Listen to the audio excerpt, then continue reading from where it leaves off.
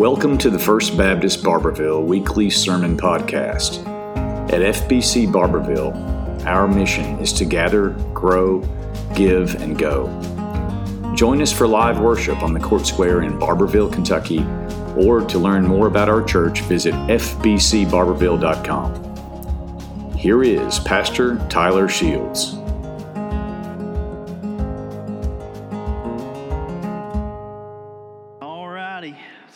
Again, it's great to see everybody this morning.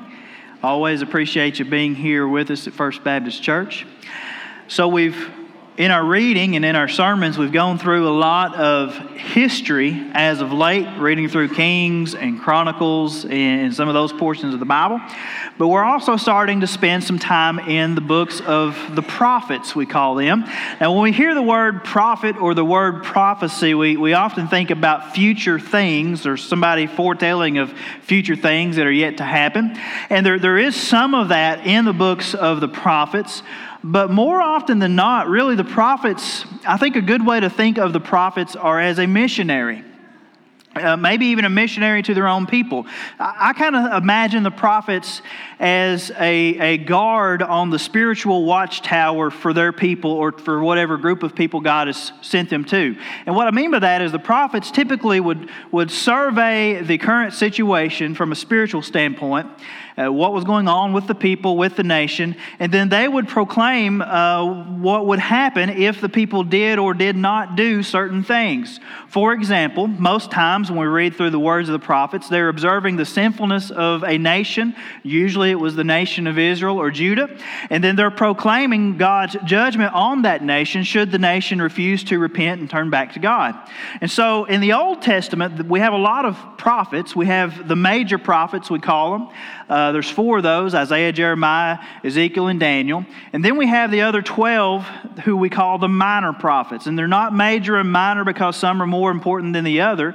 It's just the major prophets, their writings are usually longer and they're more broadly focused in their message. Now, the minor prophets are typically those shorter books and they're much more narrowly focused in their message. There was a young preacher that got up to preach. He was fresh out of the cemetery.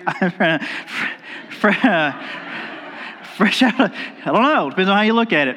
Fresh out of the seminary, and he was very eager to show his vast wealth of information and knowledge that he had gained from the seminary, right? And so he went to this country church. He was asked to fill in while they were in between preachers. And he begins to just show off his knowledge, right? And he goes to do just an overview of all of the Old Testament prophets, which is quite a feat. So he begins with those 4 major prophets, Isaiah, Jeremiah, Daniel, Ezekiel, kind of gives an overview of those. And he's doing a really good job, very eloquently in his speech. He sounds just like a Bible commentary, which is kind of as dry as cornbread. But he's doing a good job. About 45 minutes into this thing, he gets done with the major prophets. He says, now we must turn to the minor prophets. To what place shall we assign the minor prophets? And this one old boy is sitting there, and he'd had about as much of this as he could stomach. To what place shall we assign the minor prophets? He says, preacher, if there ain't enough room in here, they can have my place. I'm done. Well, this morning, I want to look at one of those minor prophets by the name of Jonah. This little 4-chapter book of Jonah, it's nestled right between Obadiah and Micah there in the latter portion of the Old Testament. And I was reflecting this week, and I realized I've preached from the book of Jonah right here in this church before, actually. Matter of fact, to the best of my recollection, my very first sermon, if you will, on a Sunday night was right here in this pulpit under the tutelage of Dr. John Craven. And I preached, I think, from the first chapter of the book of Jonah. And the whole sermon lasted a good probably 10 or 15 minutes. It was just absolutely terrible. But this church was so gracious in giving the young wannabe preacher a chance to divide God's Word. And I'll forever be grateful for that opportunity. So today, all these years later, let's turn back to the book of Jonah, not chapter 1, but chapter 4 this morning.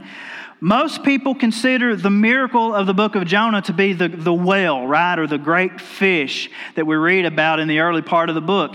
I think there are several things in Jonah just as miraculous as the fish, such as the storm that God sent to get Jonah into the fish. Then we read later about the plant, about the worm, about the wind, all of these things that God ordained. But I submit to you this morning, the most miraculous thing about the book of Jonah is none of those things, not even the fish. The most miraculous thing about the book of Jonah is that an entire pagan city, some 120,000 souls, repented of their sin and turned to God in faith. That's the miracle of the book of Jonah. So let's read chapter 4 together. It's fairly short. And it's an odd one. Most people are familiar with the first couple chapters. Chapter 4 is a little bit different. The Bible says that Jonah was greatly displeased and became furious. He prayed to the Lord, "Please, Lord, isn't this what I said while I was still in my own country?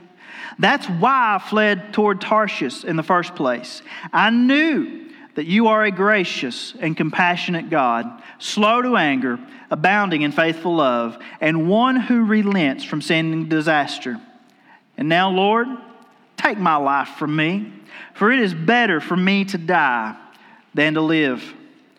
The Lord asked, "Is it right for you to be angry?" Jonah left the city and found a place east of it.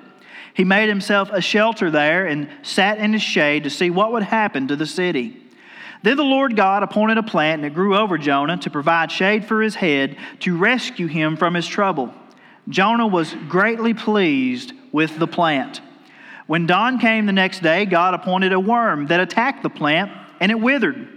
As the sun was rising, God appointed a scorching east wind. The sun beat down on Jonah's head so much that he almost fainted, and he wanted to die. He said, "It's better for me to die than to live." Then God asked Jonah, "Is it right for you to be angry about the plant?" "Yes, it's right," he replied. "I'm angry enough to die." And the Lord said, "You cared about the plant, which you did not labor over and did not grow. It appeared in a night and perished in a night. So may I not care about the great city of Nineveh, which has more than 120,000 people who cannot distinguish between their right and their left, as well as many animals." And folks, that is how the book of Jonah comes to an end. So what do we do with this small 4-chapter book of Jonah? Specifically, what do we do with this strange final chapter? It's kind of strange, isn't it, the way the book of Jonah wraps up.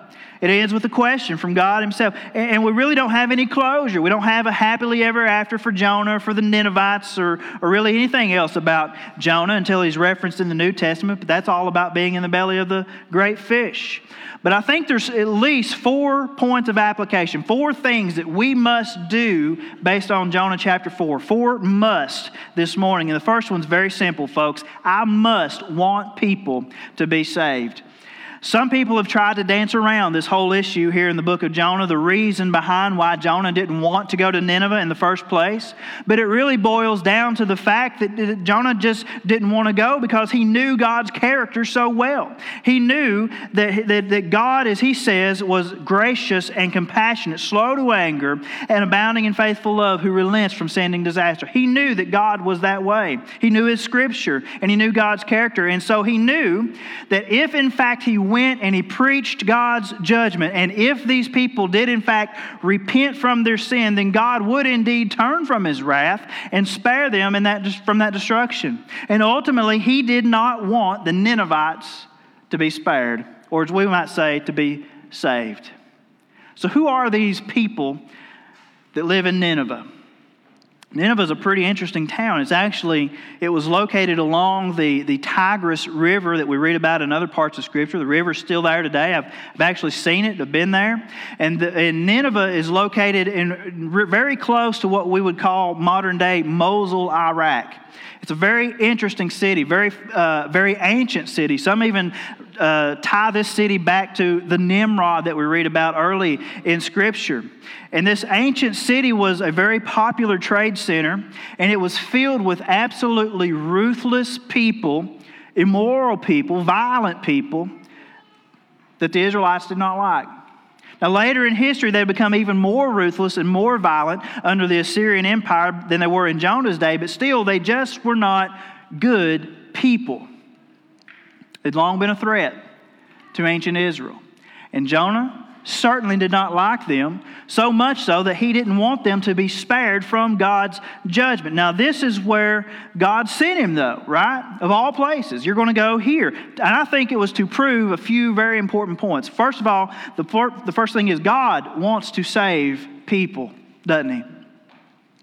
Jesus' mission, his mission statement when he came to earth was to seek and to save that which was lost. Likewise, because our God wants people to be saved, we should want people to be saved. Now, I know you're sitting there thinking, well, of course, preacher, we should want people to be saved. That's why one reason we're here was because we want people to be saved. I mean, I pray for people to be saved, preacher. I clap my hands because people get saved. And I clap my hands because 19 kids made a decision at Bible school. But do we want it enough to act on it? Not just in prayer, not just in celebration, but to actually do something about it, to actually go and share the gospel with lost people, to actually sit down and talk to people about their salvation and about their relationship with God. There's another point God was proving, and that's that there are some people, folks, that are just hard to love. Can I get an amen? It's just true, isn't it? And again, it's easy to say, yes, preacher, we want everybody to be saved, but do you really want your enemies to be saved?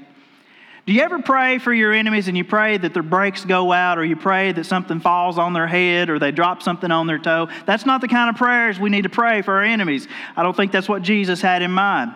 But most of us don't have true enemies. Let me give you an example. This is something personally I struggled with for a bit, because I knew what it was like to have an enemy that wanted to take my life from me.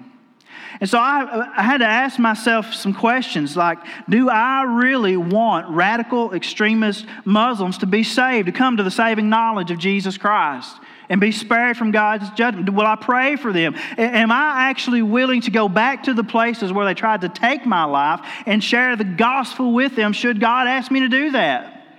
And for a while, I'll be frank, I was a little bit not so sure.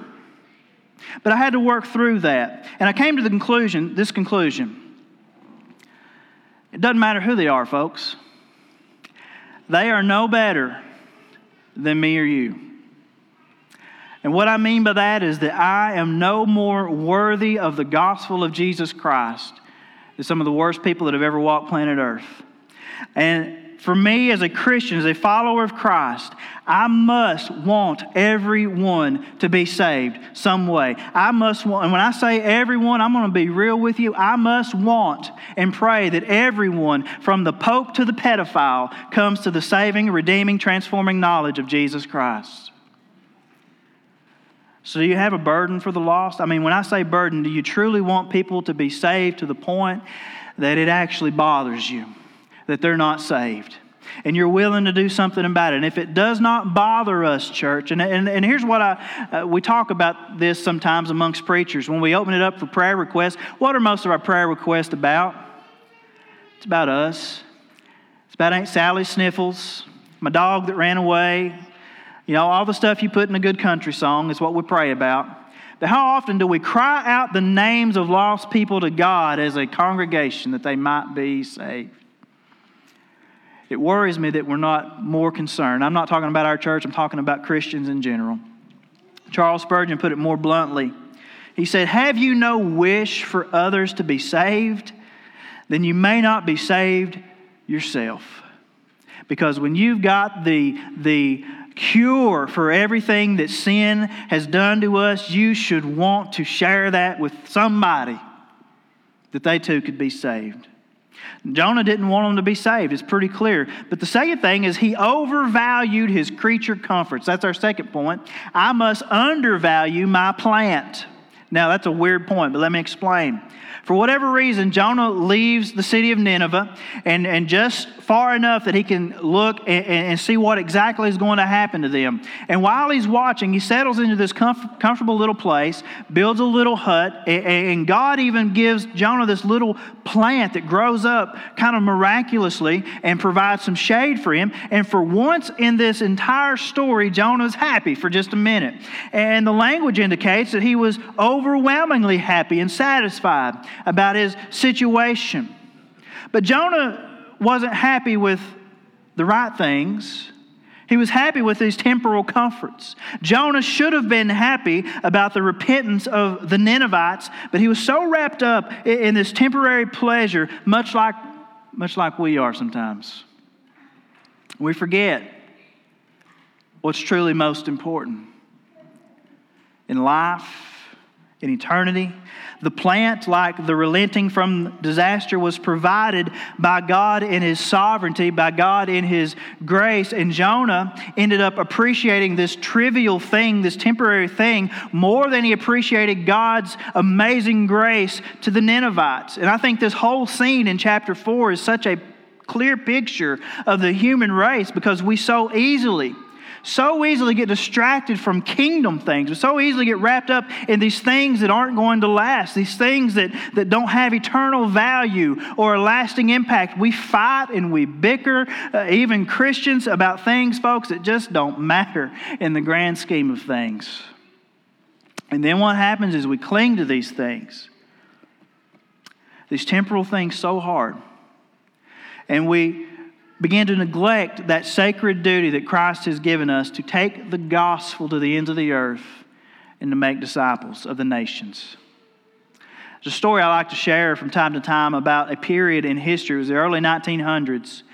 There was a group of people, missionaries, that kind of sprang up, and they decided in those early years of that century that they would leave behind their homes, they'd leave behind their belongings, their families, leave it all behind in order to take the gospel to some places that were so dark and so unreached that they just weren't sure that they'd ever make it home alive.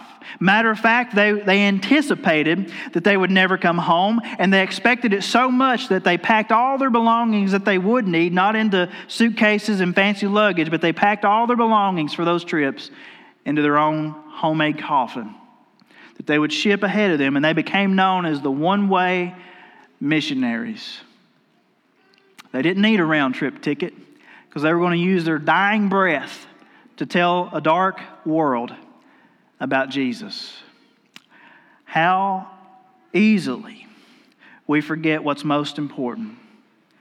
We overvalue our little plants, if you will.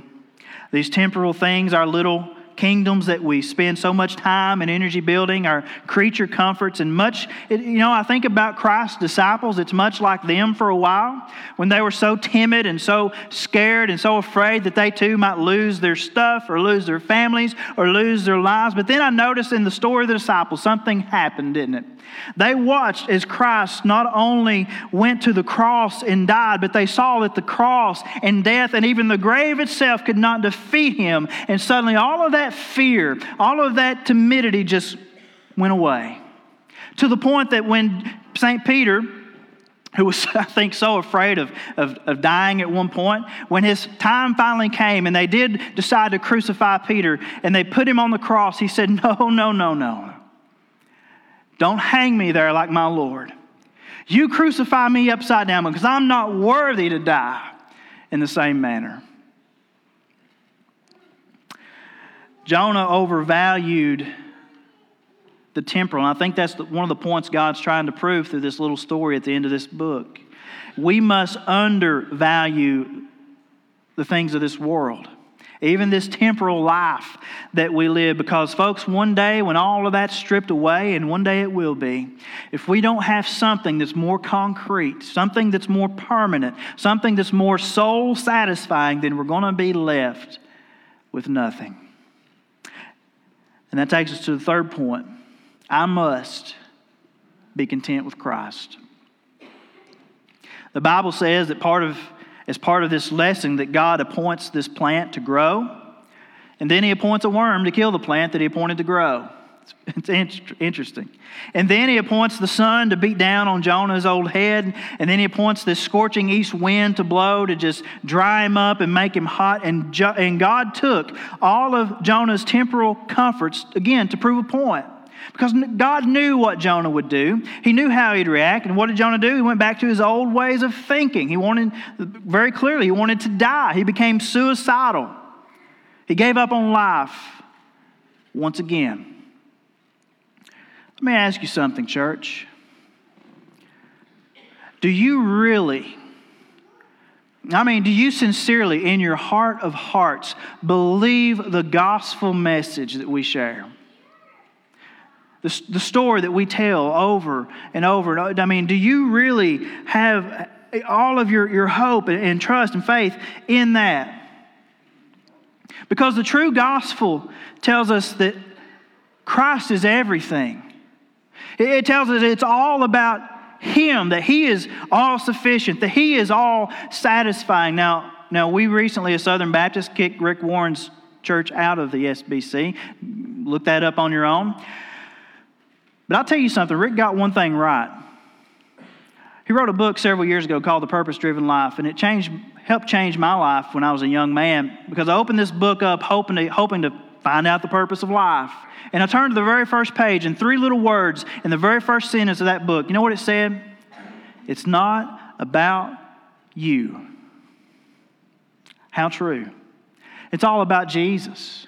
It's all about Him and His work that He did for you, and it's all about the work now that you can do as a Christian for Him. And when all of the other stuff is stripped away at the end of this life, you better be content with Christ Himself. It's a lesson that Paul tried to teach the Philippian church. He says, folks, I've learned this secret. Maybe I didn't know it, but I do now, and I've learned that the secret of contentment in life, whether you got a lot or whether you don't have anything at all, the secret of being content and satisfied with life is Christ Himself, because I can do all things through Christ who gives me strength. And here's the hard truth, is one day it will all be stripped away. And you're going to stand before God with nothing that you've accumulated in this life. And if you have not placed all of your hope and trust in Christ but in something else, then you're going to be left empty-handed. So I like to think about eternity. Anybody else sit around and ever think about heaven? Nobody does, okay?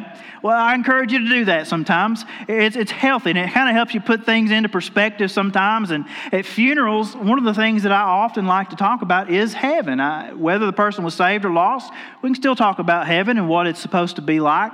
And the Bible offers a lot of beautiful glimpses into this wonderful place, that there's going to be no sickness in heaven, no pain in heaven, no sorrow or sadness in heaven, no sin and all those effects of sinful living in heaven. The Bible says that it's got, streets made of gold, walls made of jasper, gates made of pearl, and then you take all of that beauty, and then you think all of these loved ones that we've had who've gone on before us, they're there. And when I get to walk into the streets of heaven, I think there's going to be this grand family reunion as we all get to see each other in eternity once again. Such a wonderful place. And then I always make the point that the most wonderful thing about heaven, though, it's none of that. The most wonderful thing about heaven is that that's where Jesus is at. Jesus is there. And I fear this about many modern day Christians, that many Christians, they love Jesus for the wrong reason. They love Jesus because they feel like Jesus is their best chance at fire insurance, that He is their ticket to heaven. And so I ask myself sometimes this question. I'll ask you this morning. I think it's healthy to ask ourselves this. Would you take heaven? Would you take all of that stuff, the beauty, the joy, the presence of our love? Would you have all of that, walking on streets of gold for the rest of eternity? Would you take that if Jesus wasn't there? Or would you take Jesus and forfeit all of that? Give me Jesus. Give me Jesus. You can have all of this world, but give me Jesus. The final point from this chapter is not just about salvation and eternal things. It's about present things. And even in this present life, God is trying to show us through Jonah that I must truly, not just half-heartedly, but truly care about people. Because our God truly cares about people. It's the heart of the matter. And the heart of the matter is this, that Jonah, again, knows God's character as revealed there in verse 2. He knows it very well. And Jonah is upset. Notice what really bothers Jonah theologically. He is upset that such a self-preserving repentance is enough for God to spare these terrible people. In other words, Jonah is upset that these people who want to escape judgment so bad, perhaps they repent only in a very shallow way so that they can be spared from God's judgment, that they turn from their wickedness, not because they love God, but they don't want to die. They don't want to experience this God's judgment. He's upset that God allows this to happen, and he's so upset that he actually uses what some call a Hebrew expletive there in verse 9. He's just really mad at God and the entire situation. But notice his anger is entirely selfish. I think this is the point that God is trying to make through the illustration. That Jonah was shielded by this plant that he didn't deserve, even if it was for a day or so. It was merely an act of God's mercy and God's grace. The Ninevites were spared not because they deserved it, but because of God's grace and God's mercy. Simply put, God was showing that He cares about people, and not just some people. God cares about all people. And He's essentially telling Jonah, if you can have so much self-compassion, if you can have so much self-empathy, compassion on yourself because you lost your creature comforts, then and your little feelings are hurt about these undeserving people being saved when you yourself are such a flawed person. If that's the way you feel, Jonah, then how much more compassion will God have on people who do not even know right from wrong, but still choose to trust in Him and turn from their wicked ways through simple faith? This whole narrative, it's fascinating on one hand. It's encouraging on one hand that so many people did repent and were saved. But on the other hand, it's a sad story, this book of Jonah, isn't it? Because this man did not care about people enough to take God's word to them. I think that if God had really given Jonah an option in the matter and not made him get swallowed by a fish and all this other stuff, I don't know that he had even gone to the Ninevites and proclaimed God's word to them. And then when he does go, and when God spares them, as He said He would do, this man doesn't even care enough about those people to celebrate their salvation. It kind of seems a bit outrageous, really, doesn't it? When I think about who Jonah really was, I get a little mad at the guy. I mean, really, right? But then I think, well, what if we put it into our context? What do we do? So we have a team right now coming back from Brazil. Lord willing, they'll be here 1:30, 2 o'clock this afternoon. And this group of ladies took their vacation time, as several have done throughout the year.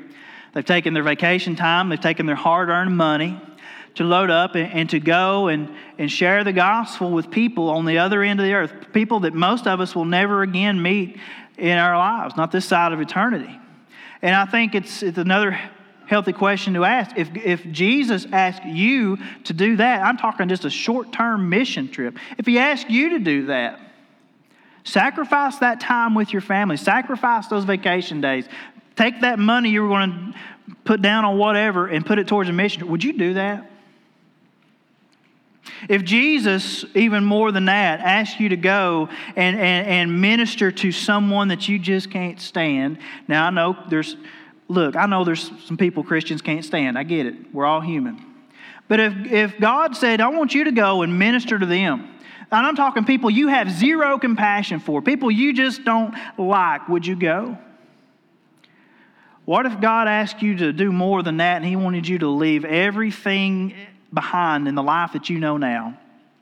All of your stuff, your 401k, your retirement plan, your job, family members, friends, your church, would you load up and go to some place to the far end of the earth to share the good news about Jesus? The honest answer for many is probably not, Pastor. Probably not. And I say that because here's the real truth. If He didn't ask you to go across the sea, but He asked you to go across the street, would you do that? Because the truth is, He's asked us really to do all those things already.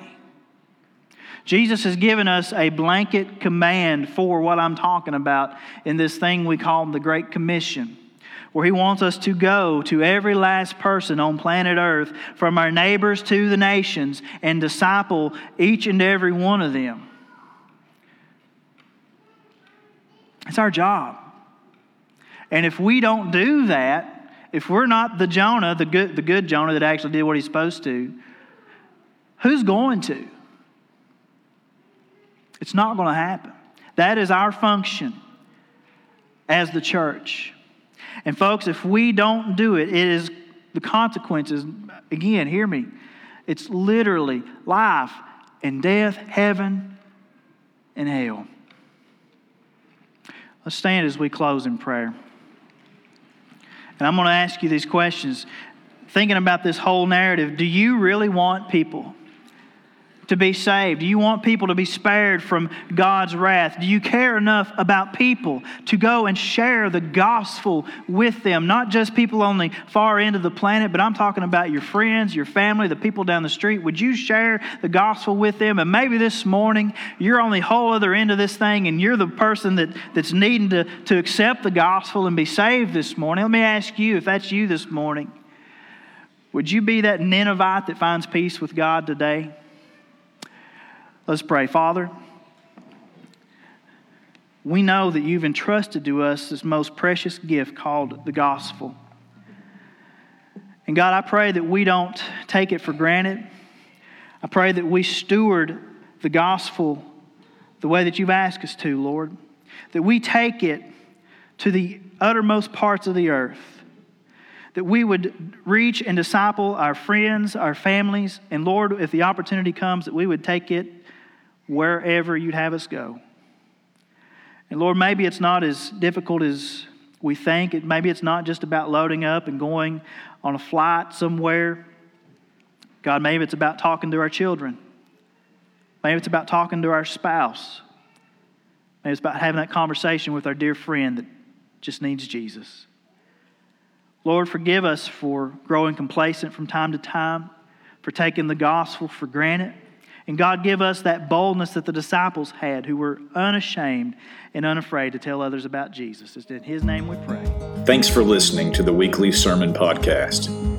Please subscribe, but also join us live in person on the Court Square in Barbourville, or find us on YouTube by searching FBC Barbourville, on Instagram at first_Baptist_Barbourville, on Twitter at BarbourvilleFBC, or on our Facebook page, First Baptist Barbourville.